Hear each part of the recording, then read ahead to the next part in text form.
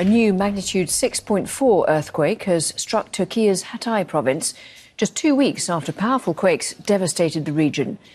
At least 3 people have been killed and 213 people injured in the latest earthquake on Monday. It struck near the city of Antakya and was felt in Syria and as far away as Lebanon. There are reports of people stuck under rubble in Hatay province. At least 47,000 people are now known to have died since the earthquakes on February the 6th. More than 41,000 were in Turkey and nearly 6,000 in Syria, in both rebel and regime-held areas of the country. US President Joe Biden has promised to stand with Ukraine for as long as it takes.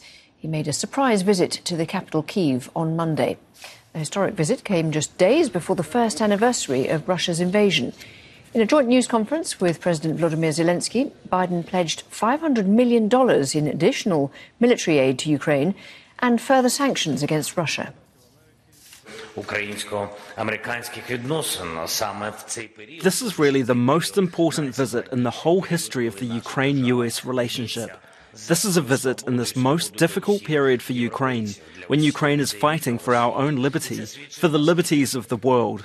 And this underlines the results that we have already achieved and the historic achievements we might gain all together with the whole world, with the United States, with Europe.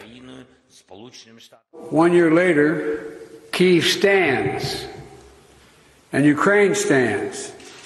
Democracy stands. The Americans stand with you, and the world stands with you. Kyiv has captured a part of my heart, I must say. At least 36 people have been killed after torrential rain triggered flooding and landslides in coastal areas in Brazil's southeast. On Monday, Brazil's president, Luiz Inácio Lula da Silva, flew over affected areas. Entire neighbourhoods have been submerged and hundreds of people have been displaced.